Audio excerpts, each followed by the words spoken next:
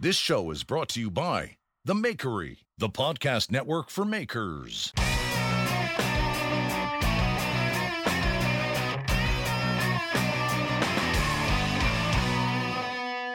You ready? Yeah. All right, guys. Welcome to the Full Blast Podcast. I'm Jeff Fader, and before we get into it with Pat Quinn, the return of Pat Quinn, I just want to talk about a couple of things. Number one is I really think that you should reconsider the way your website is. A lot of people think, well, I got the money for this, I got the money for that, but I don't have the money for the wood website. If you're trying to get your point across without having to deal with a million DMs and deal with people who are going to ask you, window shopping questions and try to kind of filter through to get to the meat of the people that you want to be talking to, you got to get a good website. So if you go to akinteractive.com/fullblast and you fill out the paperwork, Andreas Kalani will kind of get an idea of what you're looking for in terms of your website. Now, maybe you already have a website, but you just need to get it gussied up. Well, he can do that. He can link it to some sort of a payment situation. So, you can, I don't know what kind of service you use. If you use Shopify or all those things, he can kind of get that squared away. He can make it easier for you to work yourself. And there's no monthly fees. He's going to set it up for you. He's going to show you how to do it. He's going to make it right for you. And then you're going to be able to, if you're a hobbyist and you just want to get your information out, he'll make it easy for you to run. If you want to run a business, he's going to make it easy for you to work. And you're going to be in business. So go to akinteractive.com/fullblast. And, if you just want a consultation, even on just your graphic design or logo design or something like that, he's the man. And I just talked to him. We're going to work out the next year. Very excited that he's going to be back, and we're going to be squared away. So akinteractive.com. Thank you, Andreas Kalani. You're the best. The next thing is Axe Wax. Axe Wax is an all-natural, food-safe wax for your axe, for your hammers, for your wood, for your steel, for your Damascus. I had some knives that were a little bit on the rusty side, and I cleaned them up, and I put them away because I wasn't getting to them, wasn't using them. And I coated them with some Axe Wax, and the Axe Wax was something that I felt confident enough that they were going to protect the steel, they're going to protect the Damascus, they're going to protect the wood, and Food Safe makes it a little bit easier for me if they're culinary knives, so that's that. So if you go to axwax.us, put in promo code FULLBLAST10, you will get 10% off your order, which is great because, they're inexpensive as it is. Noah and the gang over there are doing a great job, and they want to give you a little bit of some nice discount. So go get yourself some Axe Wax, axwax.us, promo code FULLBLAST10. Get yourself 10% off. All right. I'm very excited for my next guest, Pat Quinn. This is the return of Pat Quinn. Pat was here last year, almost exactly last year. And he runs the Center for Metal Arts down in Johnstown, PA. He's got all new classes ready for 2022 that are very exciting. And I'm grateful that you're here, Pat, and welcome. Thanks so much for having me back. Really appreciate it. Happy Thanksgiving. You too. Did you have a nice Thanksgiving? What'd you do? I went to spend some time with my family in Connecticut, and I got to see Aaron and just kind of took a little bit of time away from the shop and spent some time with family, ate some good food, normal kind of this time of year sort of thing. It is kind of like Thanksgiving is almost, especially, when you're a maker or when you're doing things, especially with business, when you're offering products, it's almost as if Thanksgiving is the starting point of like the craziness. I don't know if it's for you, but like it's always for me, it's just like you're home, you're with family, you're just relaxing, but then this looming thought of what's coming next is kind of intense. Yeah, for me it's since I don't really do a lot of like product sales or anything like that, I don't really get hit with anything, holiday rush related, but as an organization, we do really try to have our next year's schedule worth of workshops released by Thanksgiving, because I think it's kind of nice for people to be able to thumb through the catalog or look at the website while they have some time off and maybe consider some classes and stuff. It seems like a good time for us to put that information out there while people are relaxing and have some time to think things over, Well, you were super duper organized, and I know that you've been on this for, I would say almost a year at least. It has to be. And the fact that you're disciplined enough, it doesn't surprise me that you're able to kind of like organize and make sure that this comes out in a specific time. And I appreciate your diligence to getting all those beautiful classes out.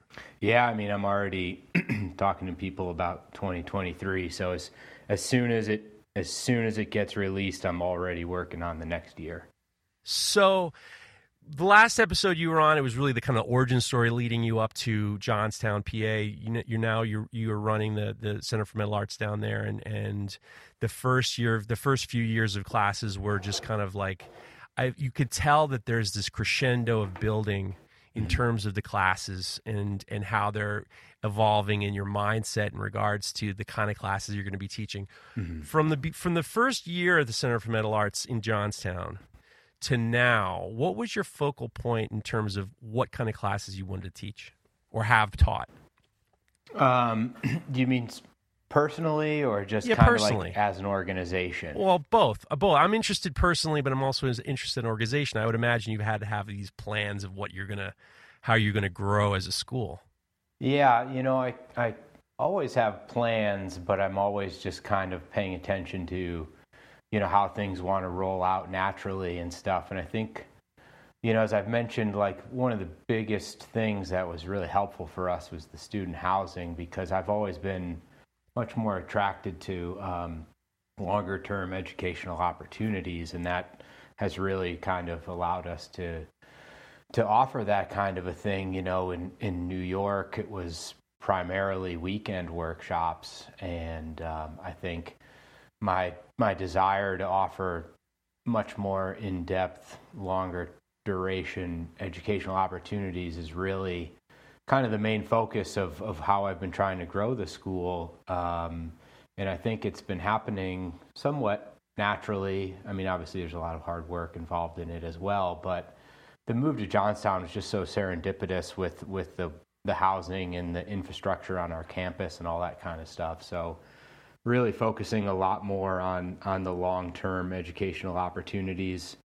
And, I saw it change from a lot of weekend workshops and then a couple 1 week workshops. And then the next year was many more 1 week workshops and less weekend workshops. And now we're into the 2 week workshops and the 6 weeks. And I think, we're only offering a handful of weekend workshops at this point, and that just seems to be how it wants to go and organically grow, Well, not to mention, as you know, I mean, I think a lot of people, when they think about schools and stuff, they think a lot of metal shops open up shops, and then they'll think, well, we'll teach classes on the weekends. Totally. And then they think that you're going to be able to make money on just weekend classes, and it's always just like you're killing yourself all week for doing your whatever jobs, and then you have these classes, and their classes are exhausting.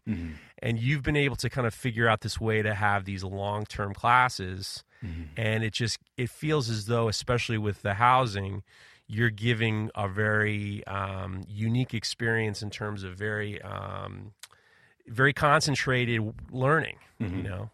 Yeah, and I mean, I saw it happening, the weekend workshops, they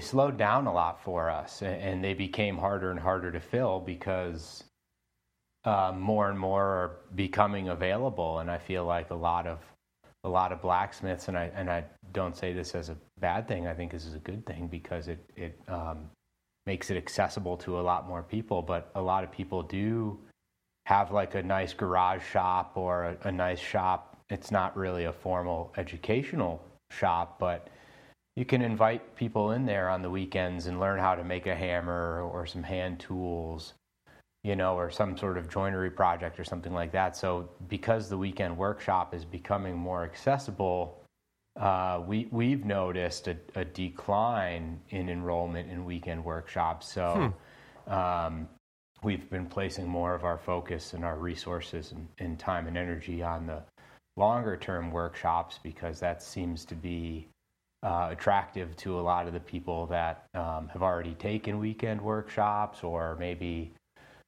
intermediate level, really looking to dive into a project and sort of learn the ins and outs of something much more technical or time consuming, or specific tooling needs and stuff like that. So That makes a lot of sense, and I would think that it's actually probably what you'd prefer. It is. Because, yeah, well, why don't you elaborate on that? No, sorry, I kind of jumped No, right I know. in there, I was just assume that because, having the housing, and you end up having this kind of a different relationship with the students as opposed to, they go off to the Holiday Inn and, or whatever. You're getting these more in-depth situations, and having more than 2 days, you end up having a much deeper understanding of the project itself. And I would think, and like you said, there's more people teaching weekend classes, and then you're offering something that a lot of people can't do. Yeah, I mean, I think as, forging sort of grows in popularity and becomes more accessible to everybody, there's got to be educational opportunities out there that fit the mold for any kind of learning environment that one wants to step into. And I think it's natural for a place like CMA to have this sort of transition into more in-depth, longer-term workshops because of the accessibility and the popularity and the growth and everything. And I think it's just kind of happening. And as a teacher myself, and when I think about the path that I've sort of worked at and chosen in the craft of forging is not architectural iron or product based or something like that. So it's only natural for me to work on educational curriculum. So, as the school grows, I spend a lot of time thinking like, okay, what is a valuable way for somebody to spend 5 days at CMA? And then I work on it, and, I spend a lot of my time researching projects that I think would be great educational experiences for the aspiring blacksmith. So because I'm fortunate enough that CMA is a not-for-profit, we do a certain amount of fundraising and things like that. It allows me the freedom to build classes like somebody who builds products might work on a new line of furniture or cookware or something like that. I think of it the same way, but for me, it's not a spatula or a frying pan. It's a class. It's like, what's the new product? Like, what is CMA's product? CMA's product is a class, is an educational experience. So it's important. I can't just offer the same things over and over again. So because my shop is split up into 2 shops, I've got the research facility that Dan and I work in, and then the classroom, while the classes are running, and that's kind of generating revenue for CMA and everything like that, I'm able to work in the research portion of the shop, creating new projects that I'm interested in teaching the following year, let's say. Does that make sense? Yeah, it makes 100% sense, and it really is fascinating because I give you a lot of credit because your intentions feel a lot more in regard. I think a lot of it has to do with because you're a nonprofit and you're able to not have to, worry as much. I'm sure you're, pulling your hair out like everybody else in regards to, filling classes and making sure you get your grants squared away. Right. But you're able to focus strictly on the educational part as opposed to moving people through classes and making sure they have a good time. Yeah. I really kind of feel like it's completely different than a shop that will have weekend classes just to see, get people through the class, Yeah, and there's value in that too, which, of course. We're not sitting here saying that's not a good thing to do, but yeah, it is. When we were in New York, the shop that you're familiar with, it was operated under that model for a little while, and I always noticed, and forgive me if I'm repeating myself from the last time, but it's been a year. Don't worry, repeat yourself. They don't remember. These people don't listen to anything. Every time we took an architectural job, the school suffered. Right. And then every time we taught a workshop, we had to put the architectural job on pause. It was a really inefficient way to do either business, and one was always stealing from the other. And that was part of the catalyst that made me think like, I'm much better at running a school than an architectural iron shop. And I just, kind of that sort of informed a lot of decision making when it came to like, where am I going to put all of my effort? But that also is ultimately, probably it was a stressful time, but it also ultimately paid off because it gave you the instant understanding that, all right, we got to move and this is the direction that I'm going. It seemed like a very appropriate thing as opposed to, spinning your wheels there for years on end, Yeah, definitely. I was looking at the course curriculum for this year, and it is quite different. Not quite different, but there are additions to the course curriculum this year that are very exciting. One of the things about teaching, I remember when we were kind of looking at making classes and stuff like that, and I would always say, sometimes you got to have a little bit of bang, give them a little bit more than just do a J-hook class. Sometimes you got to make them a little bit more approachable. Sometimes classes, it helps if they're a little bit more approachable. A lot of times, that's why a lot of places teach knife making classes, because not just the students maybe the students aren't just blacksmiths and bladesmiths. Maybe they're just a guy who wants to come home with a knife at the end of a weekend. And there is a value to that. But what I notice is I feel like, especially this year, some of the classes, I was sending messages to Jesse Savage saying, look at this slingshot class. They're going to forge a slingshot?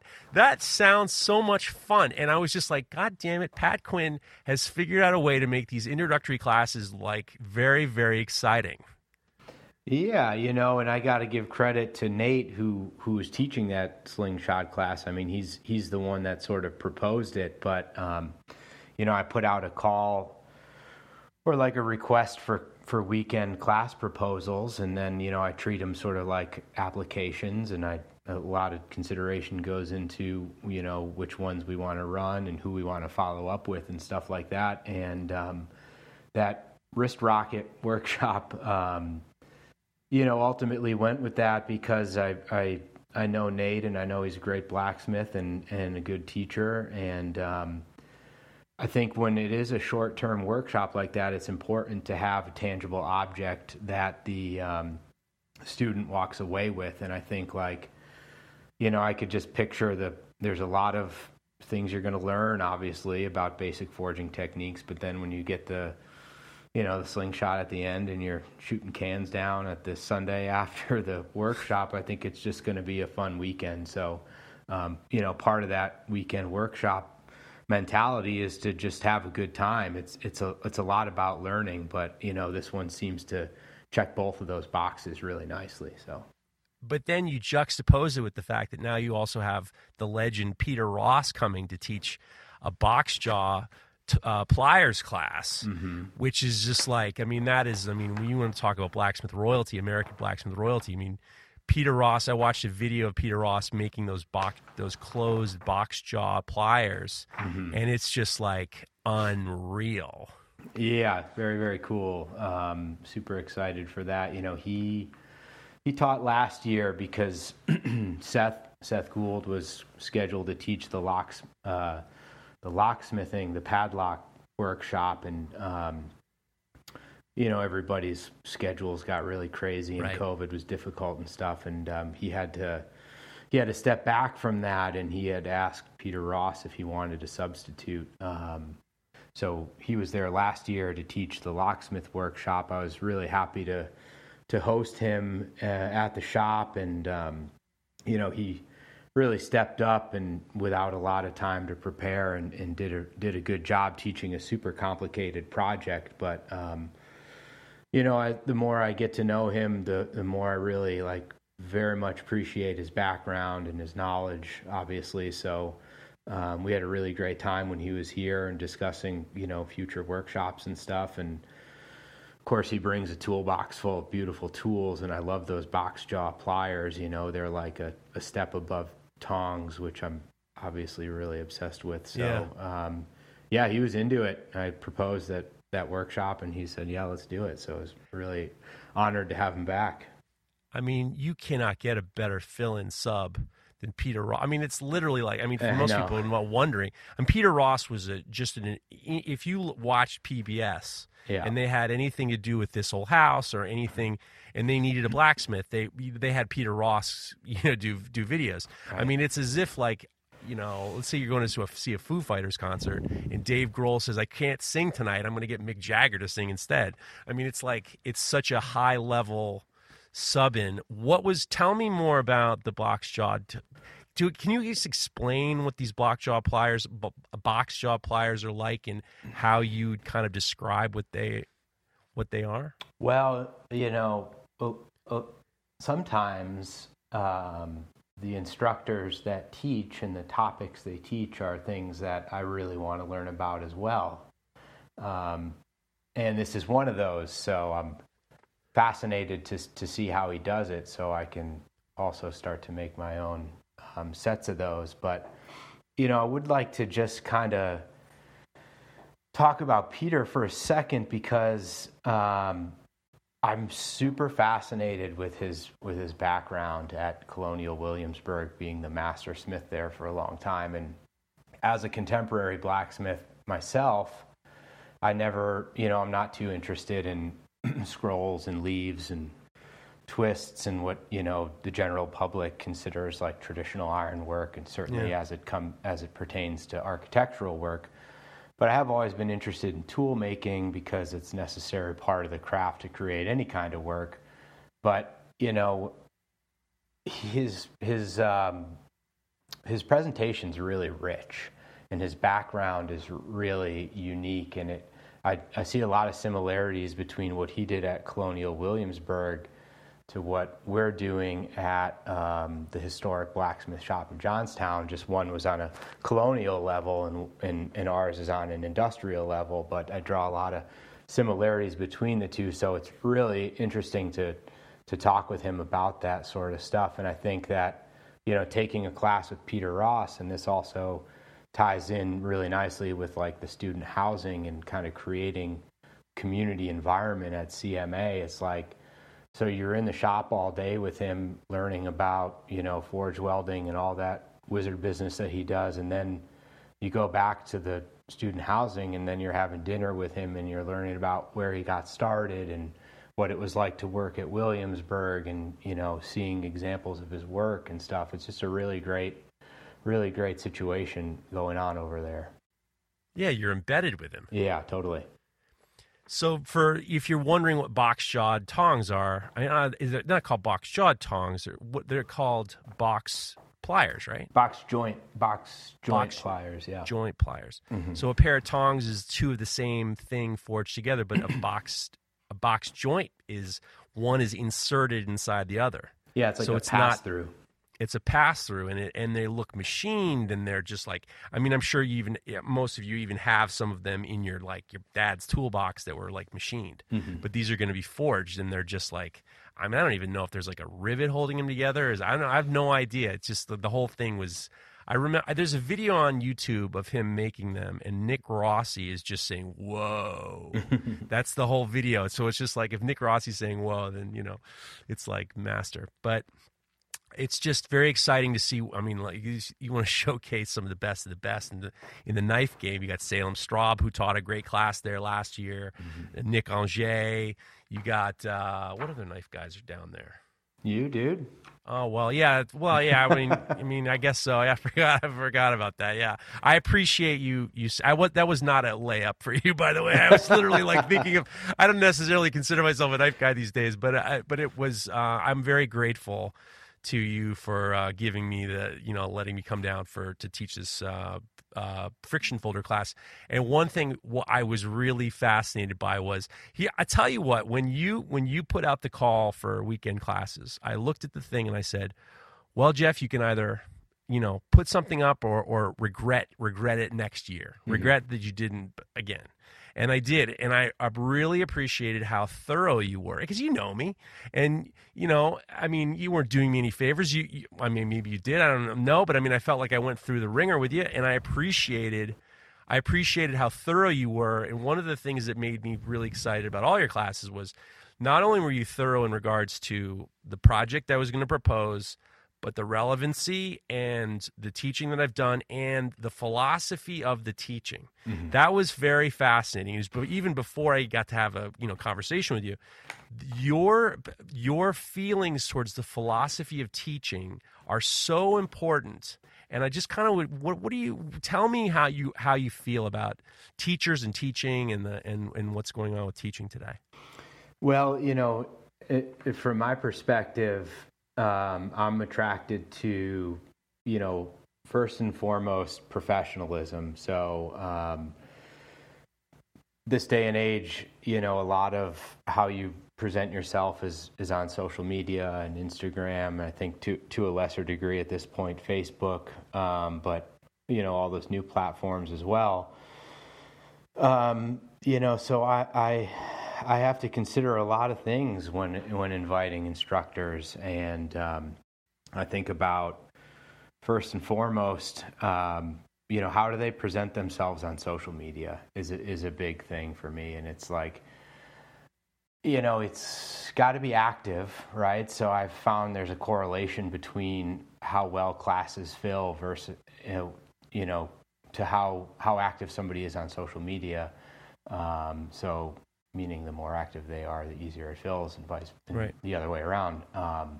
But then it's also, professionalism is big for me. So like I'm really interested in how you're presented on social media, and how do you photograph your work, and is there 10 videos of you getting wasted with your friends in between pictures of your forging, or stuff like that's kind of a turn off or whatever. But so it's really like, obviously it's about the quality of the work, it's about the quality of the educator, which I don't generally know right off the bat if I haven't witnessed you teach before, so that's always kind of a gamble. But then the presentation, how do you present yourself to the community? Are you professional? Are you well spoken? Do you edit your comments so they're not full of typos? It's just stuff like that. And I think it's when I'm trying really hard to create a school that promotes good quality work, the quality's got to come from all aspects of the educational program. And that's, everything from how good of a forger are you to, how well do you present your work and yourself, kind of thing. So basically you're saying is you're looking for a little discipline. I love discipline. I love discipline and I love structure. And I think you'll see that when you come to CMA. I know a lot of like people who do independent classes or stuff like that, they're used to like, staying up all night and partying and forging and drinking in the shop. And it's like that's not how it goes at CMA. Right. There's a schedule, there's a structure, you're learning, you're creating. We have a lot of fun. I'm not trying to say it's not fun, but it's a serious educational environment. It's like I want it to be, treated and ran just like any other real school, Well, there's two things I want to get to, which makes it very interesting to me, because I completely appreciate what you've said. I've been trying to push. There's this. It's very interesting because there's different types of people who are probably taking the classes at your place, or for that matter, the New England School of Metalwork. There are people who are interested in it as a hobby, and then there are people who are interested in it as a profession. Uh-huh. And I think that what happens is, especially with social media, and you see people learning on YouTube or YouTube videos, or you learning this and that and the other thing.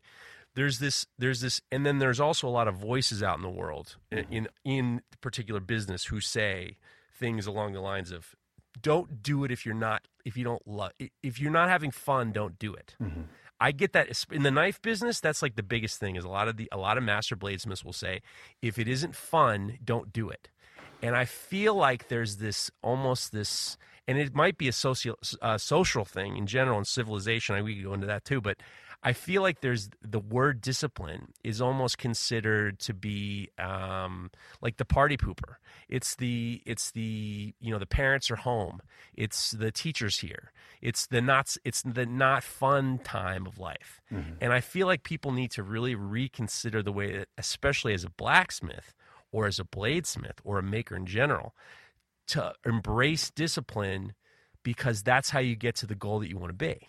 Yeah, and I mean, I think that's how you can really advance in the craft. And it's my responsibility to give you, if you come to CMA, a worthwhile educational experience that you're going to benefit from. And if it's, like loosey-goosey, like who cares about this, let's maybe forge that, that's not fair to the student, right? So classes cost money, and you often have to take off of work or, leave your family for a week or something. It's not, I got to be respectful of people's time and the investment that they're making into a class at CMA. And that's why CMA is disciplined and structured. And I think that, both of those sort of have almost like a militant connotation to them, and it's not like that. We have a blast. You ask anybody who takes a class there, but it is very structured for learning. But when you say militant, I understand what you're saying, because a lot of people, and it's in their regular life too, there's this idea that if it's not fun, don't do it. But then when you start to talk about, well, you need a little bit of discipline in your life, all of a sudden that means fun is over, which is not the case. It's like, blacksmithing, as you're one of the best blacksmiths in the country for sure. People don't realize that it's one directional. It's like you can't get to the next step without getting to the step before that. And there's so many of these moments of discipline in terms of understanding what you're going to do, really understanding what you're going to do, and then understanding it more in between the heats. And you have this time that is lapsing as soon as the steel comes out of the fire. And that even with knife making, people don't even realize, a lot of knife makers don't realize, is every time you put it in the steel in the fire, no matter how hot it gets, you're losing carbon, you're losing time, you're losing energy, you're losing material. And I feel like there's this lack of understanding that embracing this degree of science and discipline and technique will propel you much farther. Totally.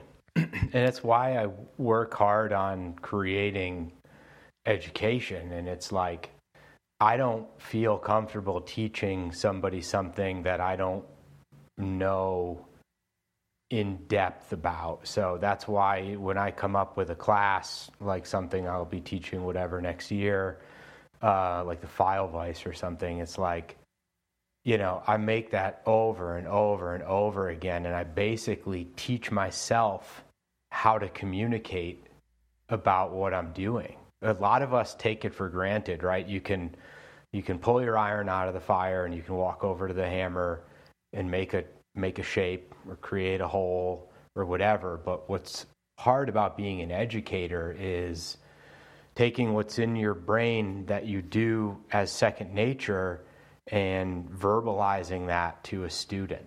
And so, when I develop a class, let's say, and I get somewhere with it and I get excited about a project as a potential educational opportunity, I'll do it over and over and over again. In my notebook, I'm taking notes and I'm writing down why I'm doing things. And I'm, the second time around, I realize, if I had done this step a little sooner, I could have saved a little time here and this, that, and the other thing. So, it is all important like that.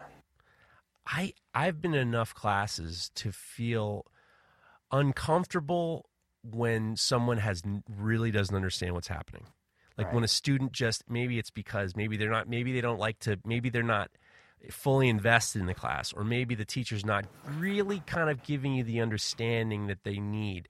But like, I've stopped classes to just like circle on back to one person and be like, I want you to know exactly what we're doing. I want you to know completely. Right. Because you won't I don't want you flailing. I don't want you, I thought you meant it to do like this, or I thought it was supposed to be like that, or I thought when I saw you do it, I thought it was like this. And the most important thing is this incredible understanding. And it's like, I think that there's a lot of people, I used to make jokes that like, there's the guys in the Carhartt pants with their coffee nodding their head while the instructor's doing a demo, and they're nodding and they're, oh yes, as if they're like a contemporary. And then when it comes down to when it's their turn, they turn to you and say, what did he do again? Yeah. That's like old school. That's been like forever. Yeah. My favorite thing is when I look out at the class and everybody's got a notebook out. Oh yeah. I just love that so much, because there's all different kinds of students, and some retain it without taking notes and some don't, but you get a lot of I think you retain the information a lot better when you start to write it down, and it shows a level of commitment to the craft, I think, when I see a notebook. But people don't realize that there are these, and this is, now we can get into YouTube at some point, but one thing is like, there are things that you just can't know unless you're right there, and it's usually in my experience, it's people not understanding how to hold the steel against the anvil. Yeah. Or it's like how to hit half off, half on, or it's these minor, tiny little things that are missed that are always the thing that gets them caught up that you don't learn on YouTube. You can't learn on YouTube. It's these things that you kind of need to be you can't just stand in the same spot in the class too. You might have to just kind of move over a little bit and get a better angle in regards, oh, I see. So he's hitting it halfway on, halfway off, and then, he's 45 degrees off the corner. Oh, but it's not a sharp corner, it's a rounded corner. It's those little tiny things that you write down that all of a sudden it just kind of makes everything click. Yeah, it's the subtle nuances, that you can really convey in an in-person educational environment. There's a lot of detailed education on YouTube, and I think like we've even done that sort of online workshop thing through our website, and I do the best I can to explain in as great of detail as possible, but it's as the teacher, you notice things about the student that you can then help them with, like you're saying, the angle of your hammer, or this, that, the other things that when they're learning on their own in front of a digital screen, they don't they might not pick up on the subtle angle of their hammer or this, that, or the other thing, that when the instructor's kind of like walking through the workshop, checking out everybody's work, they see that, and then you can kind of cater the educational experience to the individual. It's much more personal. I kind of say it like if you got a membership to a gym. Mm-hmm. Sometimes you want to get a trainer to show you what you're doing too, right? Because they can kind of show you, this isn't what you're doing. Because there's people take a class and then or watch a YouTube video. Next thing you know, they're calling up wherever, buying used anvils and like a couple hammers from Home Depot, and then all of a sudden they think, okay, now I'm doing it, and you get the feeling that that there's a lack, and I wonder because, and I wonder what you think. What do you think the hesitancy of taking classes is? I'm not trying to trick you. I wonder, because I think about like the pros and cons of what it is, and what do you think that is? I think that there's a lot of things that potential students consider when taking a workshop, and then things that might cause hesitation, the time commitment and the money. And that's a big deal. I get it. Like, it's hard to do that. So that's why, at CMA, I take the classes seriously, because I understand the investment you made in us to come to the workshop. But then I think also forging is inherently this craft where you're able to do everything you need. You can make your own tools. You can make your own fixtures, jigs, this, that, and the other thing. So you're raised in the forging community to think you can do it yourself, everything. And I appreciate that a lot of the times. Like, it's pretty common to see something and be like, oh, I can figure that out. Yeah. And it's true. A lot of times you can, but if you want to get to a place or a skill set or an experience level, I think you do yourself a favor if you pepper in some in-person education, because the steps that you make towards professionalism or intermediate or the work you want to make is going to happen a lot faster. I'm fascinated that you didn't say people don't, the time and the money. Obviously, I would have my first thing was regardless of the money and the time, it's always like, well, I don't want to take introductory classes. I want to come in and make a hammer. I would think that that's something that you come across a lot. I do. I do. I come across that a lot. And it's just a question of, navigating it and reading the student. And you're going to have that in any craft, I feel like, and in any educational environment. It's a tough one, but yeah, I do the 6-week workshop or whatever, and we get a lot of students with the varying degrees of skills, of experience levels and things like that. And no matter where you are in your development as somebody who forges, I start you off in the beginning, and we just do all these exercises at the anvil. And then as soon as you get it, I make you do 10 more. And then, the next one builds off the first one, and so on and so forth. And this year was the first year that I was really able to kind of like dive into that methodology of teaching. And as we progressed into the 5th and 6th week, I noticed the students doing things and creating forgings with ease, and I really think it had to do with the exercises that I put them through in the beginning.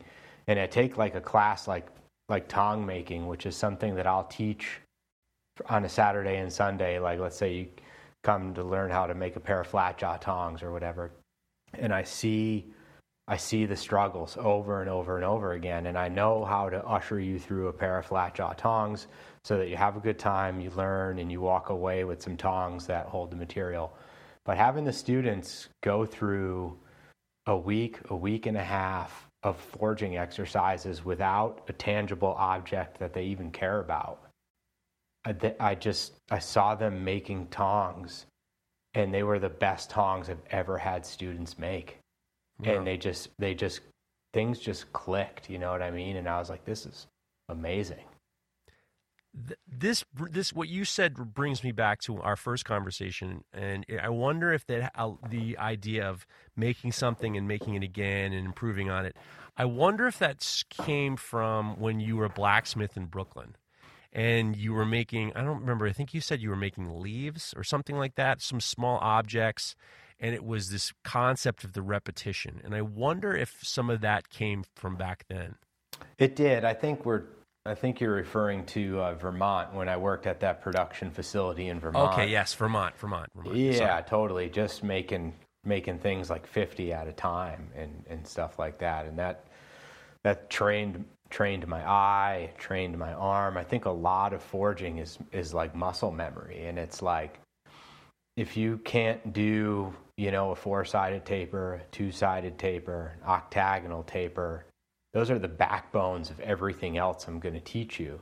So we're not going to progress until you have a solid understanding of those things. And that was really helpful. And, I always get self-conscious, like, oh, the students are going to hate this, And then, they put up with it in varying degrees of frustration or not. But in the end, they all came up to me and they were like, man, that 2 week, like, I get it. I understand why you did that. It was really a really excellent feeling. This kind of makes me wonder. One of the things that I always think about is I think about the history of the modern day blacksmith. And for years, when Jesse Savage was doing his podcast with Rick, the Blacksmith's Pub, and Jesse would call me up and he says, "Do you have any questions for this guy?" When you were first on, he sent me questions. He asked me to help him write questions forever. And my favorite question that I've always asked is, what is the role of the modern day blacksmith? And I've always wondered it, because it always seems as though, one of the things that's always driven me crazy is, and I always look at the history, the long encompassing history of the blacksmith, and the fact that, it's coming back. But for years it was so, society and civilizations all across the world were dependent on the blacksmith. And the fact that I feel like, maybe Industrial Revolution was one of the reasons why, you're cutting out the humanity, you're cutting out the labor, you're able to do the products cheaper, and you're able to kind of remove some of the labor. And then there's the loss of technique, but also there was also, I know this for knowing a lot of welders and stuff like that, sometimes that there's this lack of wanting to teach, to bring the information forward because of the lack of job. You don't want to lose your job if you teach the guy behind you how to do your job, and all of a sudden you lose your job. I feel like there's a lot of social reasons why blacksmithing has lost a lot of levels compared to what it was a couple hundred years ago. I'm grateful to you for the way you think about the teaching and the importance of how it's taught. I appreciate that, because I look back at my career as somebody who forges, and I look at work that I've made in the beginning of Carbondale, or all throughout my experience at Carbondale, and at that point I was like, oh, I got this. This is pretty fun, and I can make a lot of stuff and make some nice tools. And not only did the tools that I made at Carbondale, they're not on the varsity tool rack anymore at CMA, but they also, I've learned a lot about technique and technical skills and how to move the material efficiently and get it where it needs to go, when and where to use certain shapes to achieve certain forgings that I kind of struggled with when I look back at my Carbondale experience. And this is all like why my notebook is huge, and I've got files and files and files of things that I've created and how I've created them and how they've advanced and developed. And I think it's important, and I feel like I owe the craft, the service to at least tell people what I've learned throughout my career, But I mean, how do you see, like I said, how do you see it developing, coming back in terms of, it'll never be what it was when there was a blacksmith in every town and they depended on, the village depended on the blacksmith to make all their hardware or make their tools or make all their pans and their forks and their, it'll never be that. It'll never be at that point. We'll never see those years again where, societies depend on the blacksmith. No, you know what it is now? It's a high-end craft, I think. And it used to be like a utilitarian craft. And obviously there was levels of finish that you could pay for your local blacksmith to create, depending on if you were using a tool for the garden. It didn't really matter. But if you had, hinges you wanted on your Dutch blanket chest or whatever, they might have gotten filed bright. But forging now, because it's not necessary for everyday life to have a village blacksmith. It is necessary for everyday life, but that's another topic of conversation. But and then I'd love to sit down with you all day and talk about society, but we don't really have to get into that now. But well, when I come down in the spring, we're going to do a live broadcast, and it's going to be a live podcast, and it might be long. Well, we live in a throwaway culture, right? And people that buy forged items from a blacksmith now aren't buying items they need for their homestead to function. They're buying a frying pan that they want to last the rest of their life because they're sick of buying a new Teflon pan every 2 years. Do you know what I mean? Yeah. So that's kind of the role of the modern day functional blacksmith. But, to me, it's an outlet for sculpture, right? And the tool making is a necessary portion of making sculpture, and it's taught me a lot about technique that I then try to impart that knowledge onto my students or whatever. But it's a great outlet for sculpture, of which is, in the grand scheme of how old blacksmithing is, thinking about it as a vehicle for sculpture, an outlet for sculpture, is a very new concept. I wonder if it's the human connection. I wonder if it's, because when you're talking about the outlet for sculpture, you're talking about, things that people want, the high-end objects. It's always wrapped around the person the artisan who's making it. When you're buying a sculpture, rarely or you're buying a piece of a painting, or you're buying a piece of sculpture, it's rare that you don't really know the name or who the person is. You're you're supporting a person who's manifesting out something in their minds, with their hands, and you're creating a relationship with the artist by having it. You know this person, maybe you follow them or whatever. And I feel like it's the same way with the blacksmithing thing, besides the fact that this is something I'm going to have for the rest of my life. A lot of people who, because it's not like there's not a blacksmith on every town, and there's not as many, if you're buying a high-end knife from Nick Angers, it's his. There's no not knowing that it's Nick Angers' knife. Right. There's no not knowing that's a Salem. When you buy Salem Straub's knife, you're telling everybody, I got a knife from Salem Straub. You're not. No one's just like, I don't know, I got this guy from with a mustache. You don't do that. Right. And I feel as though that's the role of the modern day blacksmith, is because with how the Industrial Revolution kind of took away a lot of the work of the modern day blacksmith. It is taking away that humanity. Now the role of the modern day blacksmith is to bring that humanity back and bring that humanity to the consumer. Yeah, I agree. Because when you look at your classes, here's a great example. You go to college. Let's just take the CMA to let's just say NYU. For argument's sake, I know they're not college. One's a college, one's not a college. Fine. When you're looking at my kid is getting ready to be a senior. We're looking at college. We're already thinking about make college plans. We got a couple trips coming up just to get her looking at colleges and stuff like that. We're not looking at the student. We're not looking at the teachers. There's not a school that we've looked at where I've said, well, let me see these teachers and look at the recommendations. But when you look at the teachers when you look at the classes at the CMA, you look at this murderer's row of incredible teachers that people want to learn from, as opposed to not just CMA, but it's like that's the humanity there. It's like, okay, Peter Ross, I know about Peter Ross. Nick Angers, I know about him. I know about maybe that is the role of the modern day blacksmith, is to kind of bring that human element back. Yeah, I think there's a lot to that, and I think forging inherently has that human touch to it. And you could ask 10 blacksmiths to make the same item, and you'd have 10 different items, and I think that's a really special part of it. That brings me to something that you do that is very, I don't know if it's unique, but it's unique to art. It's unique to a lot of things, except for one glass blower I know. But when you're making things, hammers or tongs, when you have someone helping you or working with you, you have them put their touch mark on too. Yeah. That's a very generous thing to do. Yeah, I mean, it's always been a team effort to me. And I always see every tool or whatever as a story, a memory, and an experience.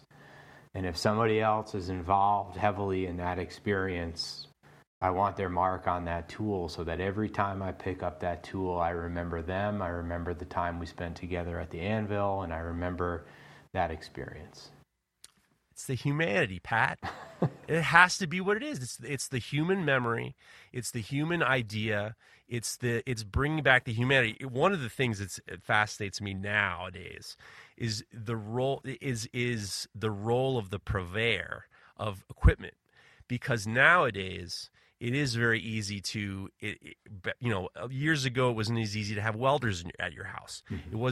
It wasn't easy to have presses. It wasn't easy to have all these equipment that can allow you to kind of cut down time, cut down energy, cut down efficiency.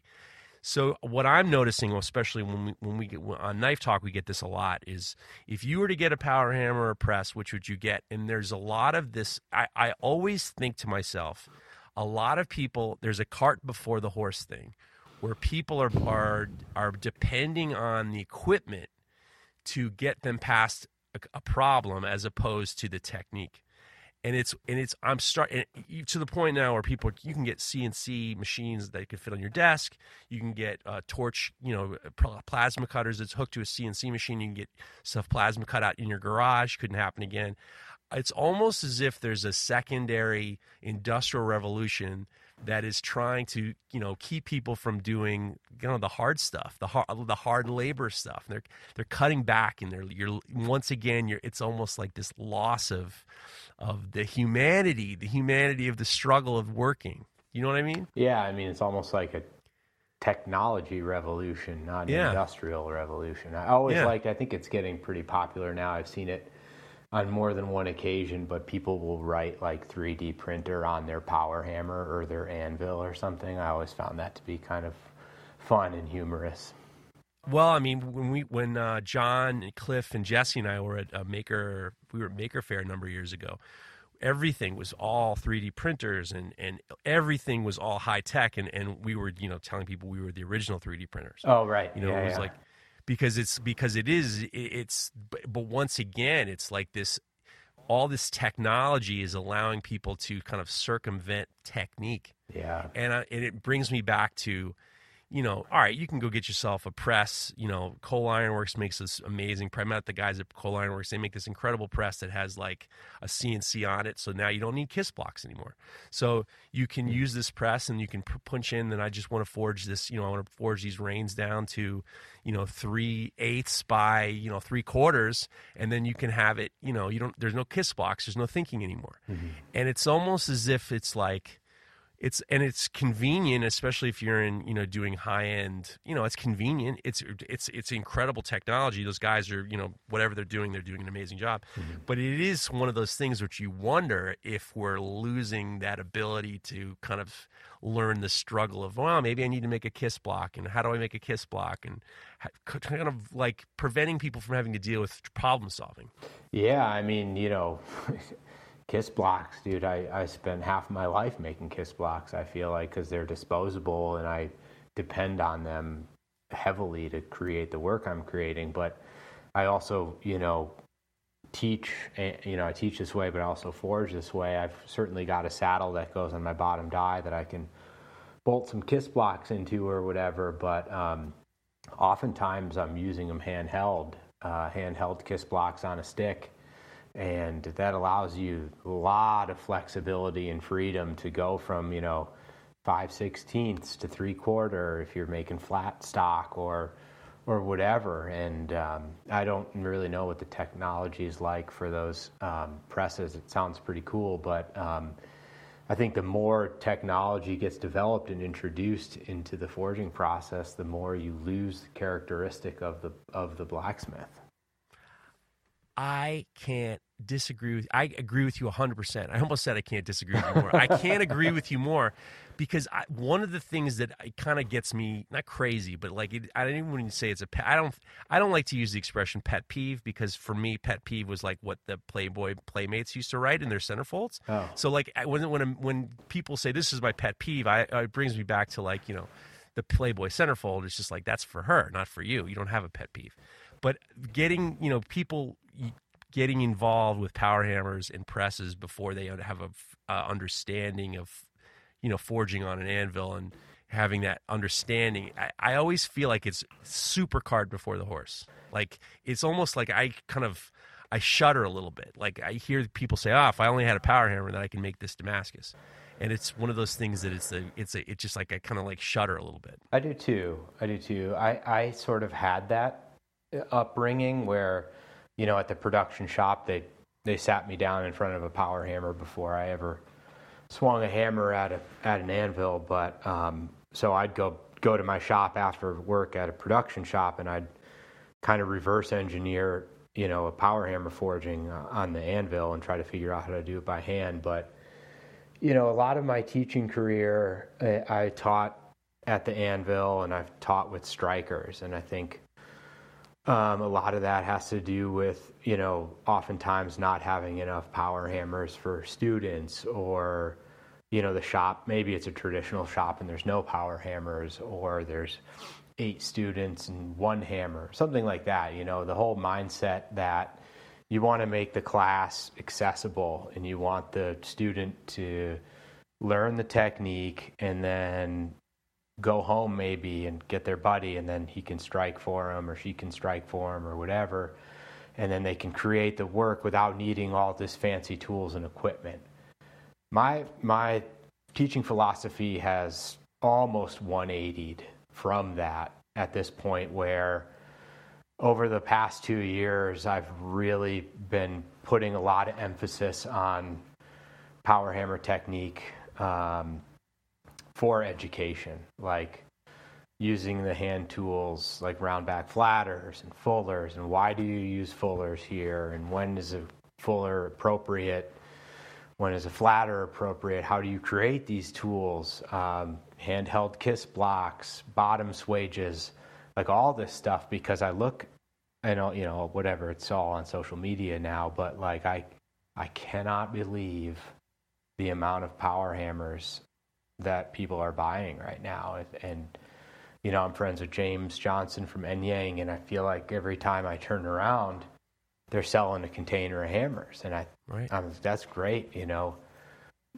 more power to you. And then I'm like, holy smokes, like who's buying these hammers, and do they understand that it's actually like an industrial piece of equipment? Do they have any training on it? And then I had to stop following a lot of people because I thought that what they were doing looked kind of dangerous, and I was afraid they were going to hurt themselves.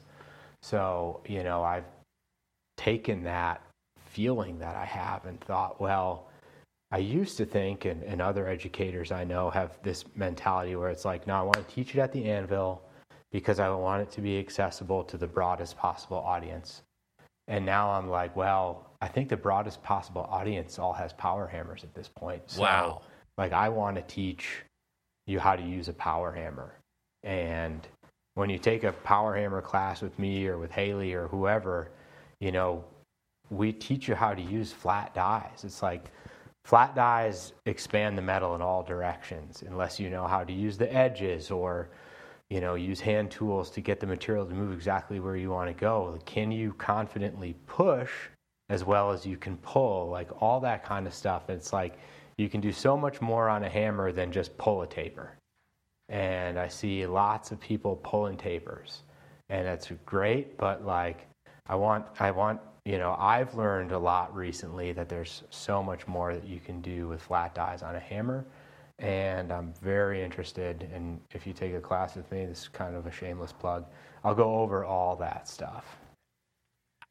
You kind of blew my mind a little bit, but I was in the same situation where I thought, who the hell's buying all these Anyangs? Yeah. Like, I remember, I mean, you know, when I was at the Center for Metal Arts is when social media kind of started. And I didn't join forums. I didn't really give a shit too much about that. But as I think within the last like 3 or 4 years, everybody's got an Anyang. Yep. Like, I'm stupefied. Yep.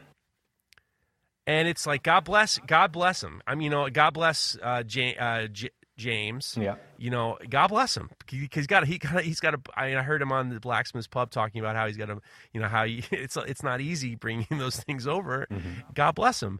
I am amazed at how many people, like you said, have them and are scared. Now, you actually touched on something that really is something that I'm very crazy about, which is, you know, we talked about YouTube a little bit, but I mean, going back into YouTube, I feel like there's safety issues in general that a lot of people who have never worked in metal shops along other people are being very dangerous. And what I've been noticing, especially in YouTube videos, especially from guys either doing DIY style videos or just doing it here, I'm going to make this and that's just the way it is. There's this mindset is like, well, it's my shop and I don't want to wear, you know, eye protection or wear eye protection. What I've been noticing is that there's this generation now who are being inspired by other, you know, blacksmiths or makers, or it doesn't even matter have to be blacksmith. It just they're learning by what they're seeing, not by what they're being told. Mm-hmm. And I'm seeing such recklessness around industrial equipment, but also around just even, you know, right angle grinders. Yeah. It's crazy. It's crazy. It's crazy. And I don't wish any injury upon anybody, and I hope that it never happens. But sometimes I look around out there on the old Soch, and I'm just like, holy smokes, what is going on out there? But, you know, I hope I hope it's all good. Well, I mean, you know what the craziest thing is, and you can always tell when someone's never been in a metal shop before, because the grinder, like the 4.5-inch grinder, Yeah. people don't realize that you're supposed to aim the sparks. People don't realize that you're supposed to like kind of know where you are, and that you're not supposed to be rooster tailing sparks all over the shop because you have other people there, or there's expensive equipment that you shouldn't be shooting sparks on.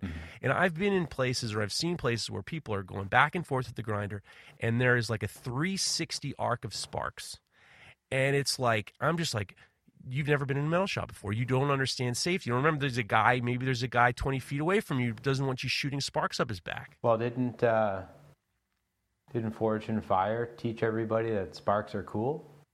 Dude, well, I mean, once again, I mean, I hate the right angle grinder because I just, I did like 25 years of the right angle grinder. I was just like, as soon as I can get rid of it, I'll get rid of it. Yeah, but at the same time, a grinder in my shop, you're doing something wrong, basically. But at the same time, they're so inexpensive, they're so easy to use, but the amount of people who are just using them incorrectly and just, I mean, they're throwing sparks everywhere. Yeah. Everywhere. Yeah. Like at audiences, at demos. Like they're not even thinking, and it drives me crazy. And then there's people who won't wear ear protection, people won't wear eye protection, people won't wear, and then they're learning this stuff based on what they're seeing on social media, and it's just the witnessing. It's not even just you don't have to. If a guy says, "All right, you wear eye protection," then doesn't wear eye protection, you're going to see the guy not wearing eye protection. It gets me crazy. I agree, dude. I feel the same way you do. I don't really see a lot of the grinding, but I see a lot more power hammer use that makes me pull my collar and go like, a little bit. But like what? You don't have to say names, but give me examples of some of the things you're seeing that's concerning. One thing I see is just kind of like, using a hammer over its capacity maybe, and the stuff's kind of jumping around and bound. I don't know. It's I don't know. I'd rather not really say. Okay, that's fine. Yeah. I understand. One of the things that is important is the fact that you're giving the opportunity for people who have power hammers to use them in a proper manner and, hone their power, hone their, technique, because that's one of the big, in this country, how many places are teaching power hammer techniques? Right, and I think that's the takeaway here. Like, I know none of the listeners and stuff really want to hear about people, maybe injuring themselves or whatever. I think that the takeaway is that and I know other people as well, are putting a lot of time and energy into power hammer education because of how accessible power hammers are now, which is a great thing. And I think a lot of people would really benefit from some tutorials on how to use a hammer efficiently and safely. And get all the juice out of the orange. That's right. You're getting the proper squeeze. Right. So that way that you're maximizing your use. Right. So getting back to your classes. Oh, actually, you know what? Before I get back to your classes, one thing that I've always noticed, and I wonder what your take is the concept of Damascus. Mm-hmm. Most blacksmiths don't fool around with Damascus at all, or have no real interest in it. And it's been one of the things that knife makers are always surprised. When I talk to them, they're always surprised that, I never really heard about Damascus until I started making knives. Right. I showed zero interest, and to this day, I have very little interest in it other than the fact that I can make more money on a knife. Mm-hmm.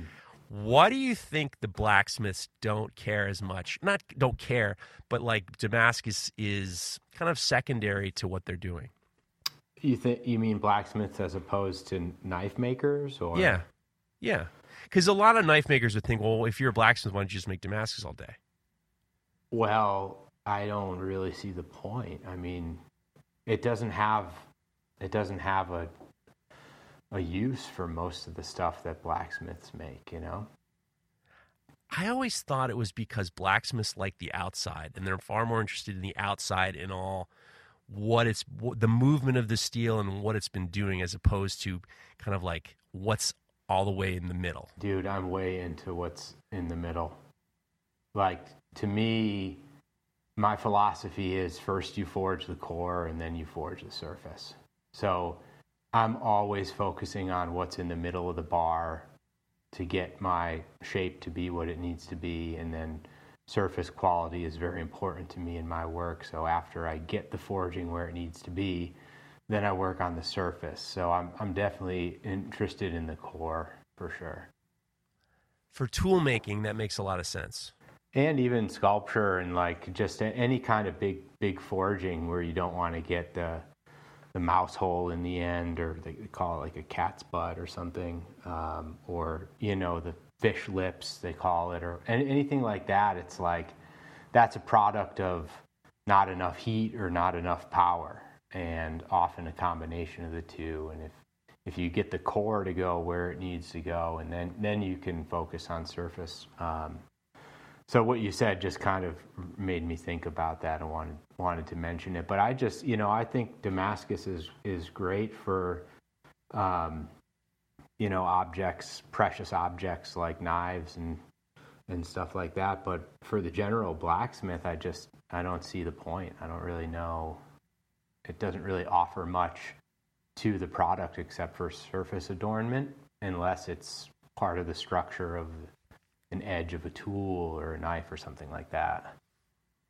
That's the best. That's the best description I've ever heard from someone who, because I know a lot of blacksmiths who kind of feel the same way. Yeah. There's almost this sense of there's almost a sense of pressure that like once you start to make knives, you have to do do Damascus. And most of my friends make Damascus, and I honestly, I drag my feet on it because I would prefer to be a better blacksmith. Mm-hmm. Like that's always to me more important, is being better at forging before I worry about, Damascus. It just, for some reason, it's always been one of those things. I get messages saying, well, so when are you going to start making more Damascus? I'm like, I've made like 3 billets, and one of the billets was at your shop, with Aaron Wilburn. Right. But like I can count on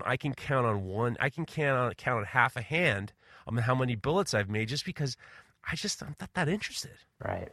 Yeah, I'm not either. I don't, But that's like a standard thing for a lot of blacksmiths. I mean, you talk to Jesse, you don't give a shit about making Damascus. You don't give a shit. I think maybe he's done it a couple times just to try it out, but like, he doesn't care that much. Yeah, I mean, if you put Damascus on something that doesn't need Damascus, it's like bedazzling your truck, what's the point? I agree. That's one of the things I always like to hear how blacksmiths think about, the idea of Damascus, because it's amazing. And don't get me wrong, I think it's incredible, and whoever can do, when you do it and when it looks great, what Salem Straub is doing, especially, I had a real good conversation with him in regards to the design element and how he makes the design element of his Damascus interact with the way he does his S grinds. Yeah. And there's this, how he does that bar, he does the bar on the spine and a bar on the edge, and then it stops at the bottom of the S grind. It is very, very purposeful. And it makes me wonder, it makes me think about you in terms of in terms of your sculpture. We could just talk a little bit about your sculpture. Your sculpture is so beautiful, and one of the biggest disappointments I've had, and this is, I don't know if you probably remember this or don't, was a number of years ago, I was asked to find 5 artists to be in an art show in our town. And I asked you to be in the art show, and I submitted all my 5 to this jury. I only got 1 in. And I was furious and embarrassed, and I was humiliated to the point where I wasn't going to let you get a letter without me calling you. And I remember feeling like I'm calling Pat because I'm fucking furious that he didn't get picked. And do you remember that? I do. That's kind of how we met, I think. Oh, well, we might have met before. Maybe that is how we met. But it is one of the things that, like, it was a complete humiliation to me because I felt like they made a huge mistake. When I look at your work, when I look at your work, it's so, the designs, the forging, the connections, and the lines, and what it's saying, it's so elegant. And you've figured out a way to have forging be top billing to these beautiful sculptures without it being, a beautiful forging. It's like they are sculpture. You've taken it out of it being a craft and you've created sculpture. Mm-hmm. Talk to me about how you're thinking about your sculpture.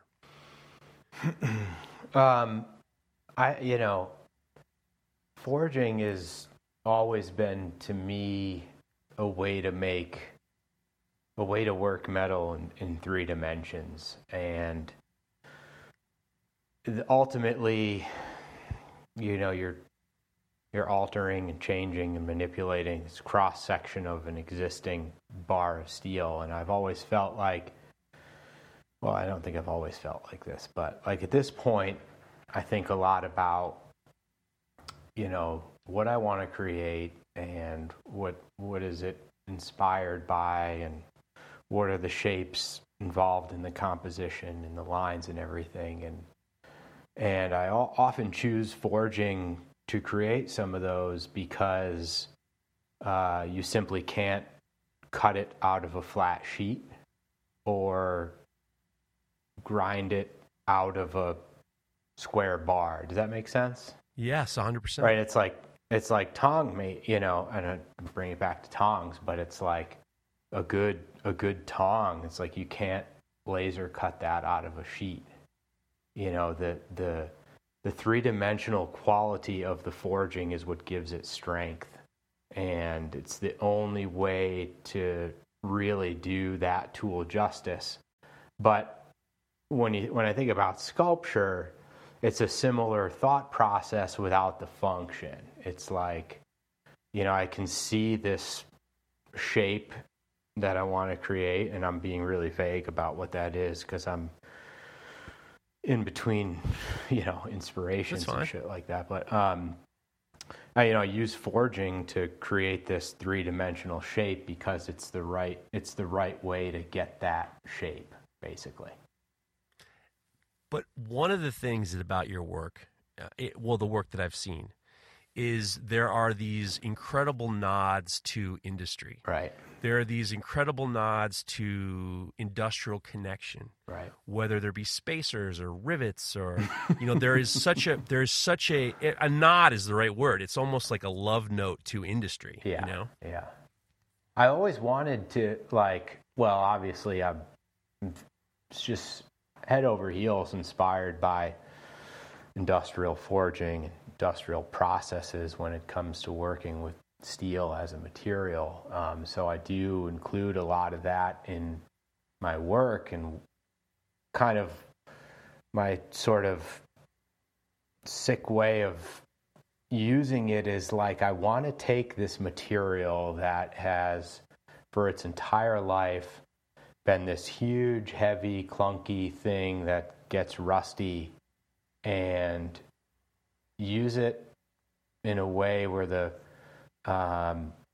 end product or the final outlet of it or whatever is a finely crafted object that you'd see on a white pedestal or in a nice living room or kitchen or something like that. Does that make sense? Yeah, 100%. So I draw from all these industrial processes, techniques, and materials, and then I kind of take them out of context. Like I'm not creating bridges or buildings or whatever. I'm trying to create fine art or sculpture or furniture or something like that. So I'm trying to think of, I'm inspired by this one I-beam that I found. I'm planning on making a coffee table out of it, but really it's like this piece of metal that you would see in a industrial building or whatever, but I'm going to put it in my living room. I love it. That's kind of like the mindset behind it, I guess. Who are some of your influences in art? Oh, geez. Is that a hard one? It is a hard one. I mean, my sculptural work is largely kinetic, and I think I can look back at Alexander Calder being the first artist I ever paid attention to, enough to kind of like remember his name, I guess, and I think at that Greatest point, American sculptor. In my career, I I needed the whimsy and the playfulness and that kind of stuff. It was really easy for me to comprehend, pay attention to, and care about. You know, I think back about art history class. I never was a strong academic, and when it came to, like, you know, minimalist sculpture or something that had this crazy concept behind it that wasn't blatantly obvious in the final product, I lost interest and I couldn't quite grasp it. So, you know, I remember latching on to Calder pretty quickly because I felt like a strong connection to the playfulness and the whimsy and the work that he created. And so I started to experiment with mobiles and stuff like that. And then I think that they still play a big role in my work. And oddly enough, the artist who started the forging program at Carbondale did mainly kinetic sculpture as well. And so I became very influenced. Brent Kington is his name, by his work. And I think you see a lot more Kington in my work now than you do Calder, but you know, I'd say those two guys are pretty strong influences on my sculptural process. My personal opinion is Calder is the greatest American sculptor there ever was. Yeah. Because he created something that transcended sculpture. He transcended art in the United States, to the point where he created the concept of the mobile and the stabile, which is his big giant, these kind of I-beam animals and stuff like that. And those are cool too. But what's interesting is when you say the whimsical nature. When I think about your work and Calder's work, is the intrinsic connection between the materials and the shapes. With Calder's work, especially if you look at people when they think about mobiles, they think about the things they go over their kids in the bassinet. That's just that. But the concept behind the mobile is each part is interconnected, and the weight and the balance are one thing, but it's the importance, it's the greater part of all of it together, and the whole from all these pieces and the interdependency of each piece. And I can see that, in and of itself in your work, especially. I remember an older piece you had that had that kind of the feathers kind of pivoting on the top, and then this big base with these beautiful pieces that were riveted together. I see that interconnection that is, I'm not like on the nose Calder, but I see the relationship and the importance of each piece to the whole piece. Yeah, it's definitely there. And then I think a lot of my background is heavily influenced by craft and I even though I went to Alfred, which, is more of an art school than a craft school, my sculpture professor there always stressed knowledge of the material over conveying of a concept. So, it wasn't as much like, what is this sculpture commenting on society's social justice, whatever. It was more like, do you really know how to use the welder? And stuff like that. And then I think Carbondale obviously is very craft influenced. So as I did have conceptual sculpture going on, but I was much more interested in the way it's constructed versus what it says. If you can have the two together in harmony, that's best case scenario. But this internal struggle between the craftsman and the sculptor is ever present in my work. And that's hilarious, because if you want to learn how to not be a welder, if you want to learn how to be a terrible welder, go to art school. Right. Because most of the time, there is this giant disconnect between the craft and the sculpture in and of itself. So, if I look at my work from when I was a freshman in learning how to use the MIG welder, my teacher didn't know how to convey what is the relationship between the weld and the sculpture in itself. I see all these MIG welds. what does that vocabulary mean, and how is it important to the work? Right. We never even had that. So I'm leaving college. I'm throwing welds on everything, and it's just like, well, now, I mean, how does that vocabulary relate to the sculpture in and of itself, and how are you able to separate yourself out as the viewer looking at the work without seeing, I see that fucking weld there. Mm-hmm. What am I supposed to do with that? I mean, how is that? That's now all of a sudden that is always going to be vocabulary in that sculpture. Mm-hmm. That drives me crazy. Yeah. That's why I hate metal sculpture. Like found object stuff, or well, found objects in it. I think that found objects. I mean, you and I can talk about David Smith if you want. No, I'd rather not. I appreciate David Smith at the time. It's hard, the hardest part about talking about art, if you don't like it or not, it's based on the time. You almost have to go in a time machine of the mind to figure out what was going on at the time. At the time, it was very so avant-garde. But the problem was, and a lot of metal artists have this now, is they don't understand that when you're using found objects, you're fooling around if you don't take in account the vocabulary of that found object. So if you're welding a chain on something, you have to be able to express why that's valuable to the sculpture. Totally. Otherwise, you just see this chain. Right. And that's why your work I'm able to separate myself out because I know that there are no found objects on that piece. So that there's no already loaded actually, you know what, fuck it, I'm going to tell you this story that I've been kind of loathing to talk about just because I got involved in it. Is a number of years ago, the city reached out to me because they wanted to get me involved with a sculpture with reclaimed guns from the police department. Mm-hmm.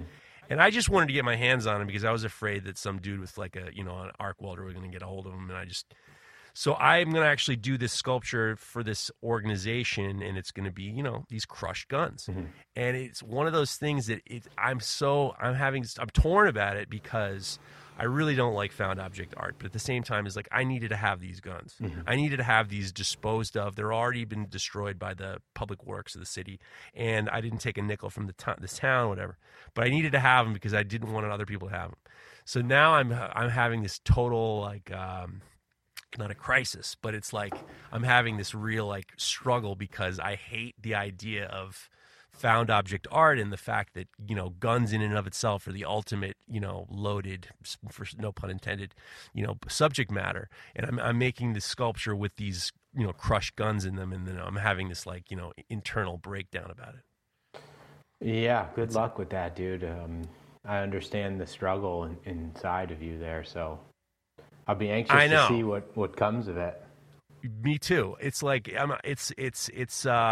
yeah, I've already committed to it, and I'm doing it out of the goodness of my heart. But at the same time, I'm I don't talk about it a lot because it's I got one time I took a picture of it, and people are already like, "What do you do with those guns?" I'm like, "This isn't a pro Second Amendment. This is an anti-Second Amendment." I'm working with but it was I've put myself in the position I never wanted to be in, right. Because I don't like found object art, right. But at the same time, I was greedy. I couldn't let anyone else have them. So yeah. Let's go back to the school. How many students can you house at a time?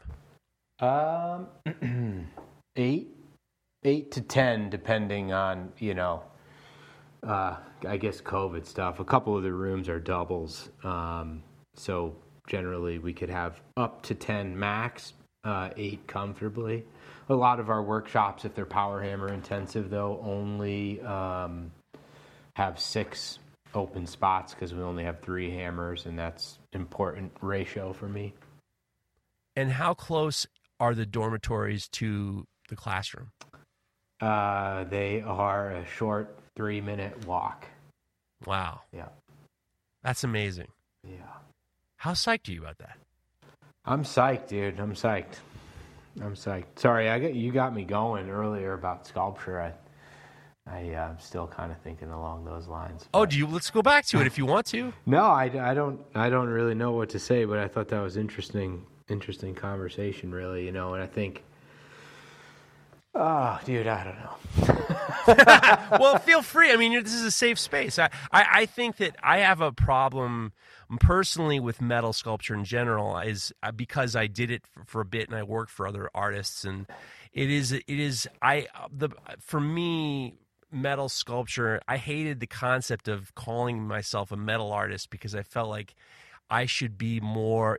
I'm making sculpture or I'm not making sculpture. It doesn't matter what I'm making it out of. So Right.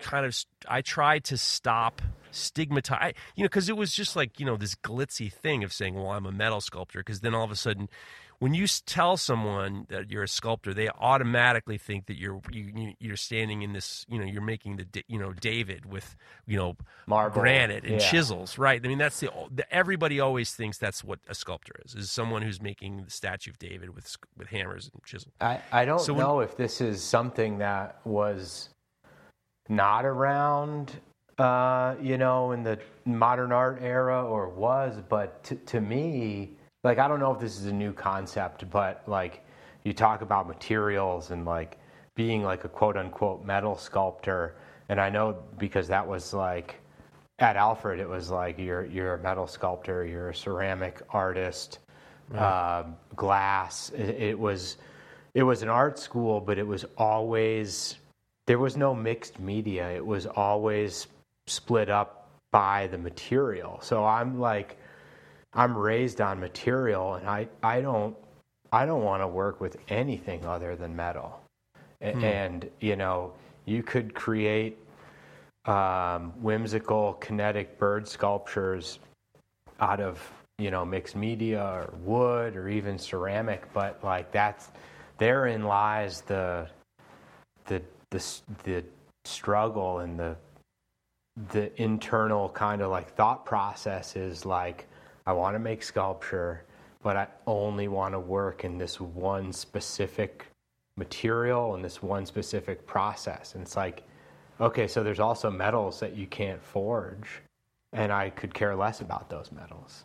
Right. You know what I mean? So it's a kind of a weird place to be, and it's always like do you think craft and sculpture or craft and art can exist harmoniously like that? I mean, that's kind of like what I'm working towards, but do you think, I think there's a lot of other people out there in the same boat I am.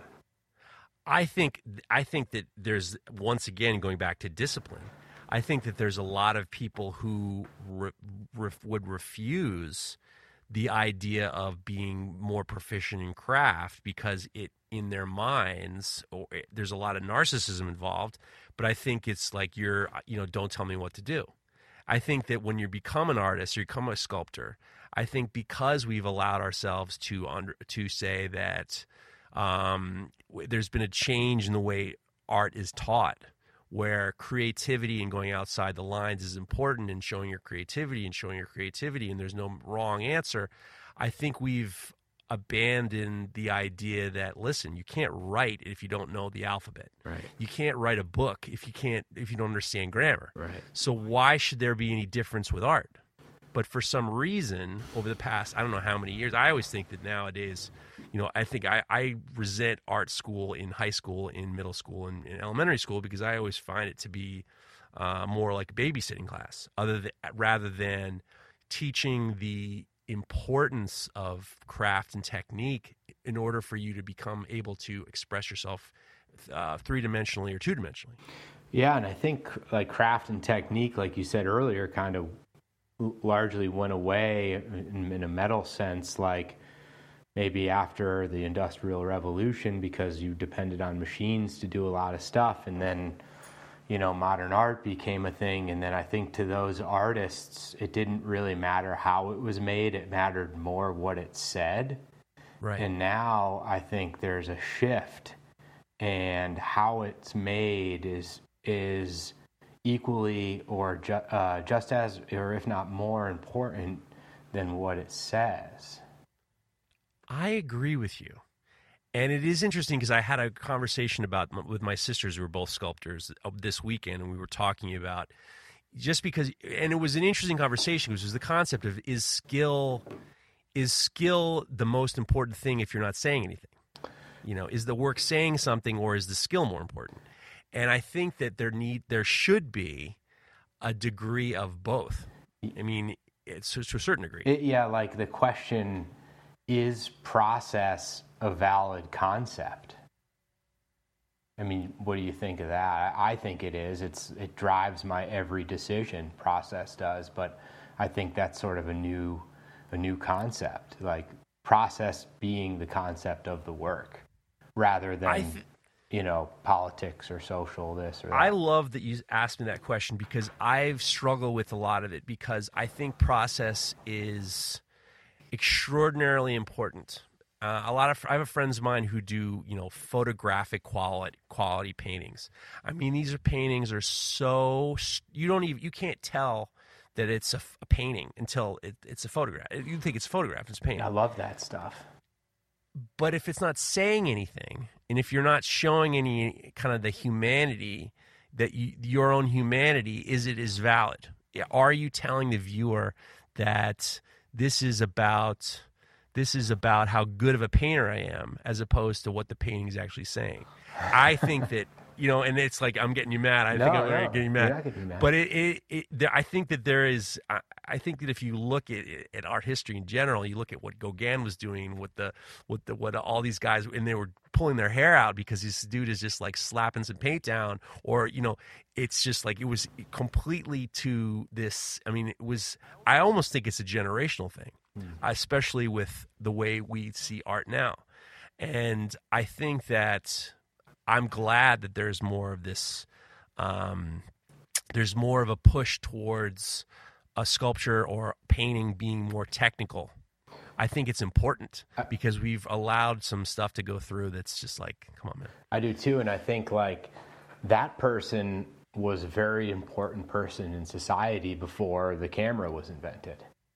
Like, right. That was how you recorded a moment or a landscape or whatever. You didn't have the luxury to take out your camera and take a picture. So then I almost see that painter alive in 2021 who paints, photographic quality paintings. They're almost, in my mind, I can draw some connection to like a historical preservationist. Yeah. It's like a skill that I don't want to see go away because of how important it used to be. Well, this makes sense in regards to how you view, your worldview on blacksmith. Of course, like the same thing. It's like, I don't want a forklift in my shop, to hold the material in those. You don't need those turn of the century steam hammers, but like a lot of what I do also borders on the line of historical preservation. It's like, if I had it my way, my shop, we'd be creating sculpture on these large hammers without the use of much technology at all. And I think the world of industrial forging right now is all CNC, computer operated manipulators. The human being, and it's almost coming full circle from what we were talking about earlier, is so detached from the forging process. And, I want my shop and CMA's shop, the industrial forge shop, to remain closely connected to the human touch. And for no other reason than I don't want to lose that. Like, modern industrial forging, there's no more tongs. Tongs are gone. It's all manipulators. That's a really broad statement. That might not be real. Well, you're not, even on a smaller scale, most people making Damascus weld on steel. They don't even use tongs. Right. And I just thought of a couple industrial shops that still use tongs, like right after that statement left my mouth. No, that's fine. But it's the idea is what I'm trying to convey. I agree. So does that mean that, you could, that is that's an allegory for almost everything nowadays. Even the way, I make jokes about like, we get messages on Knife Talk and here, and I get, sometimes people get real angry, or they'll correct me on something, or they'll say something that I've said. But if it's like, if the spelling is really fucked up or the grammar is really fucked up, I'm just like, I can only take so much of this. I can't get, I feel like that I think that there's this lack of discipline and understanding in almost everything. Yeah. But with sculpture, what interests me, and I just want to hear what you think is, I always feel like when I look at certain sculptures, you could talk about Lee Arapach for this matter. Mm-hmm.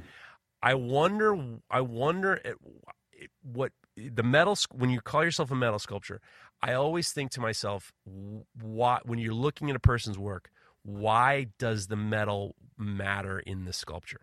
Like, why is it with you, tell me, why does the metal matter? Because I fell in love with the process of it, and it's like,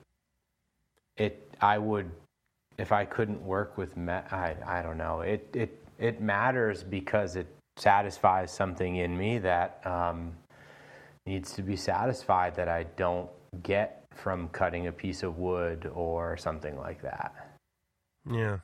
The material is like, it's very special. If you think about what you do to it when you forge it, there's not that many materials in the world that can withstand that kind of workmanship. So it's like, have you ever hammered a piece of wood under your power hammer? It just breaks apart. Like glass, ceramics, wood, plastic, Kevlar. I don't know what these modern materials are nowadays, but it's like, forging is such a special process that is reserved for a small amount of metals, which, are almost, like natural elements found on this earth. And we figured out how to refine them and forge them. And that literally like changed the course of humanity. And to be involved in a craft that was so influential, and whether you like where we are now as a society or not, it's a pretty special material and process to be working with. Yeah. Very beautiful. So I don't know. It matters to me, but it might not matter to everybody. And then I think about the last blacksmith to work in the industrial shop at CMA. He didn't care about forging. It was just a job to him. So he's not gonna,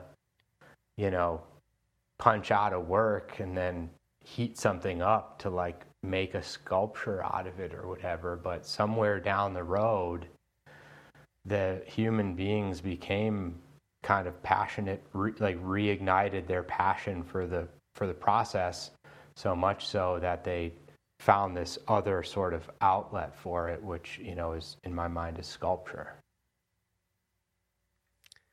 Pat Quinn.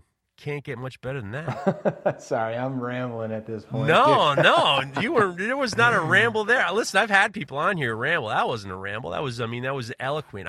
I always wonder, especially with sculpture in and of itself. And I don't even necessarily think I make sculpture. Like, the older I get, the more I'm very, I'm much more interested in talking to people and seeing, their process and the thoughtfulness and stuff like that. And when it comes to, the materials in and of itself of making sculpture, I question, not a question and like, I'm not like interrogating, but it's just like, tell me why this has to be made out of steel, or tell me why this has to be made out of wood, or tell me why this, because when I look at sculpture, when I go to a gallery and I look at something, I want to look at it and I want to be transported. I don't want to see how it was made. I don't want to think about how it was made. I don't want to see poor craftsmanship. I don't want to see something that's going to, not allow me to focus on what the sculpture is saying. I want to look at the lines. I want to look at what's going on. I want the craft to be removed. Really? And when I see certain sculptures, especially metal sculptures, some things stop me in my tracks and don't allow me to understand what the artist is saying, which ultimately says that it's not good art or bad art. It's unsuccessful to what the artist was trying to create. Mm-hmm. And when I look at your work, I see the dependency on the forging part of the steel, not just that it's metal. I see the fact that it's the manipulation of the material and how things relate to each other, and tapers and, you know, pivots and rivets, and I see the relationship of the objects in and of themselves to understand that it is dependent on the fact that it is forged steel and that it isn't something else. Mm-hmm. And I'm the opposite of you. When I go into an art gallery or, you know, any place, an antique store or whatever, all I care about is how the things I'm looking at are made. Yeah. I want to know what the person is saying. Yeah. And if they're clear, like at that, this podcast, is one of those things that I wanted. When I started this podcast, I wanted to separate out the people that I'm talking to with the tools that they have. I'm far more interested in the mindset of how they got to where they got or why they do what they do.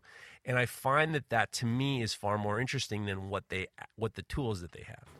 So this is kind of almost that version of when I look at the sculpture, I want to see how, you know, when you look at the sculpture, you want to see how well, you want the sculpture to be so good that it doesn't make you, you know, it doesn't make you stumble on looking at what they're trying to say.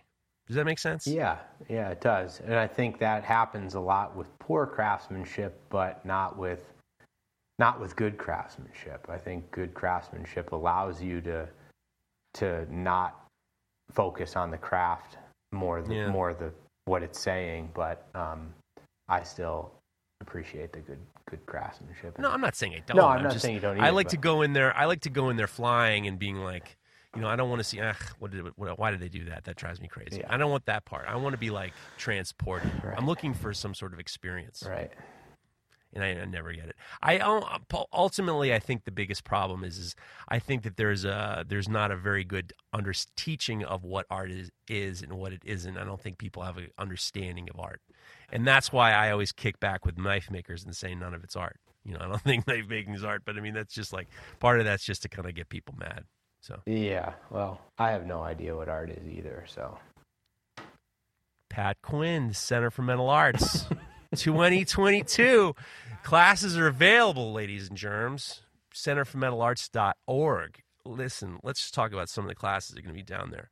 You're going to have Jesse Savage and Carrie Savage are going to be down there for the weekend. Nate Weiss? Yeah. Nate Weiss is going to be teaching a slingshot class. That is going to be a hot ticket item. I'm very interested in that. I'm going to be down there doing a friction folder class, and one of the things I love about this friction folder class is that I worked with Pat, and we figured something out. I've always loved using these Subway tokens as the washer, and I was so happy that you found these Subway these tokens from, what is that token from, by the Trolley. way? From, the trolleys that used to be running all through the town.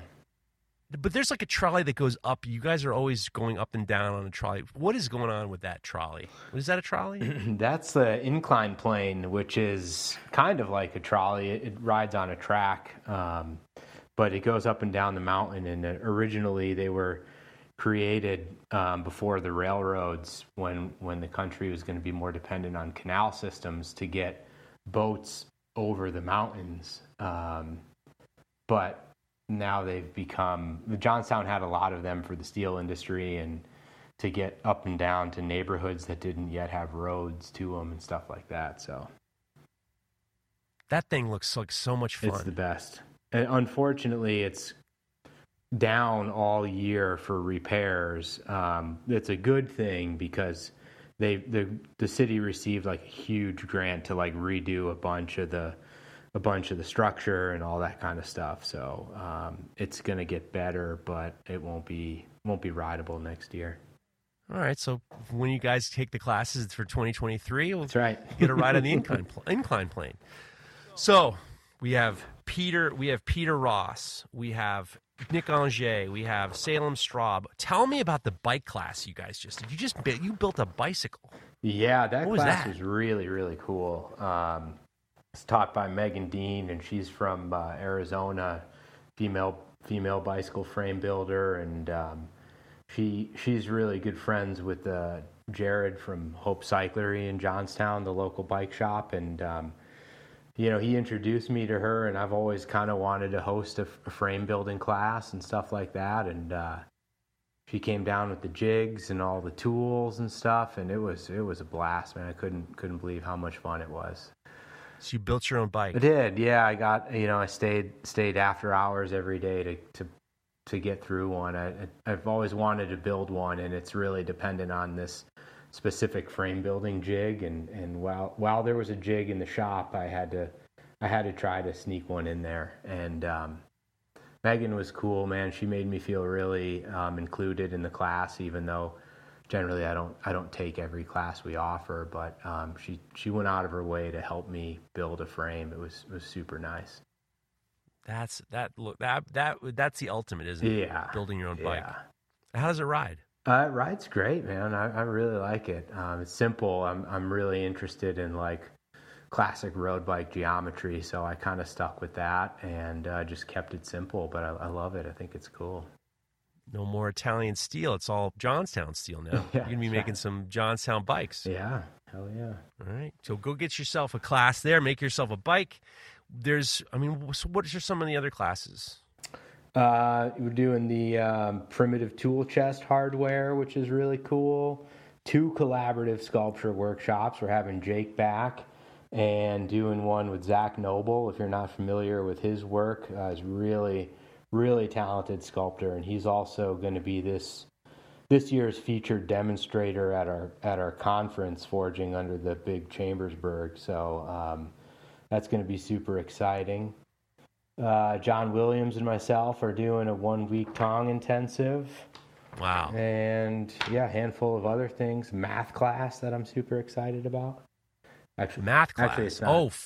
It's not. I want to take that back. It's a forging class with a heavy mathematical influence.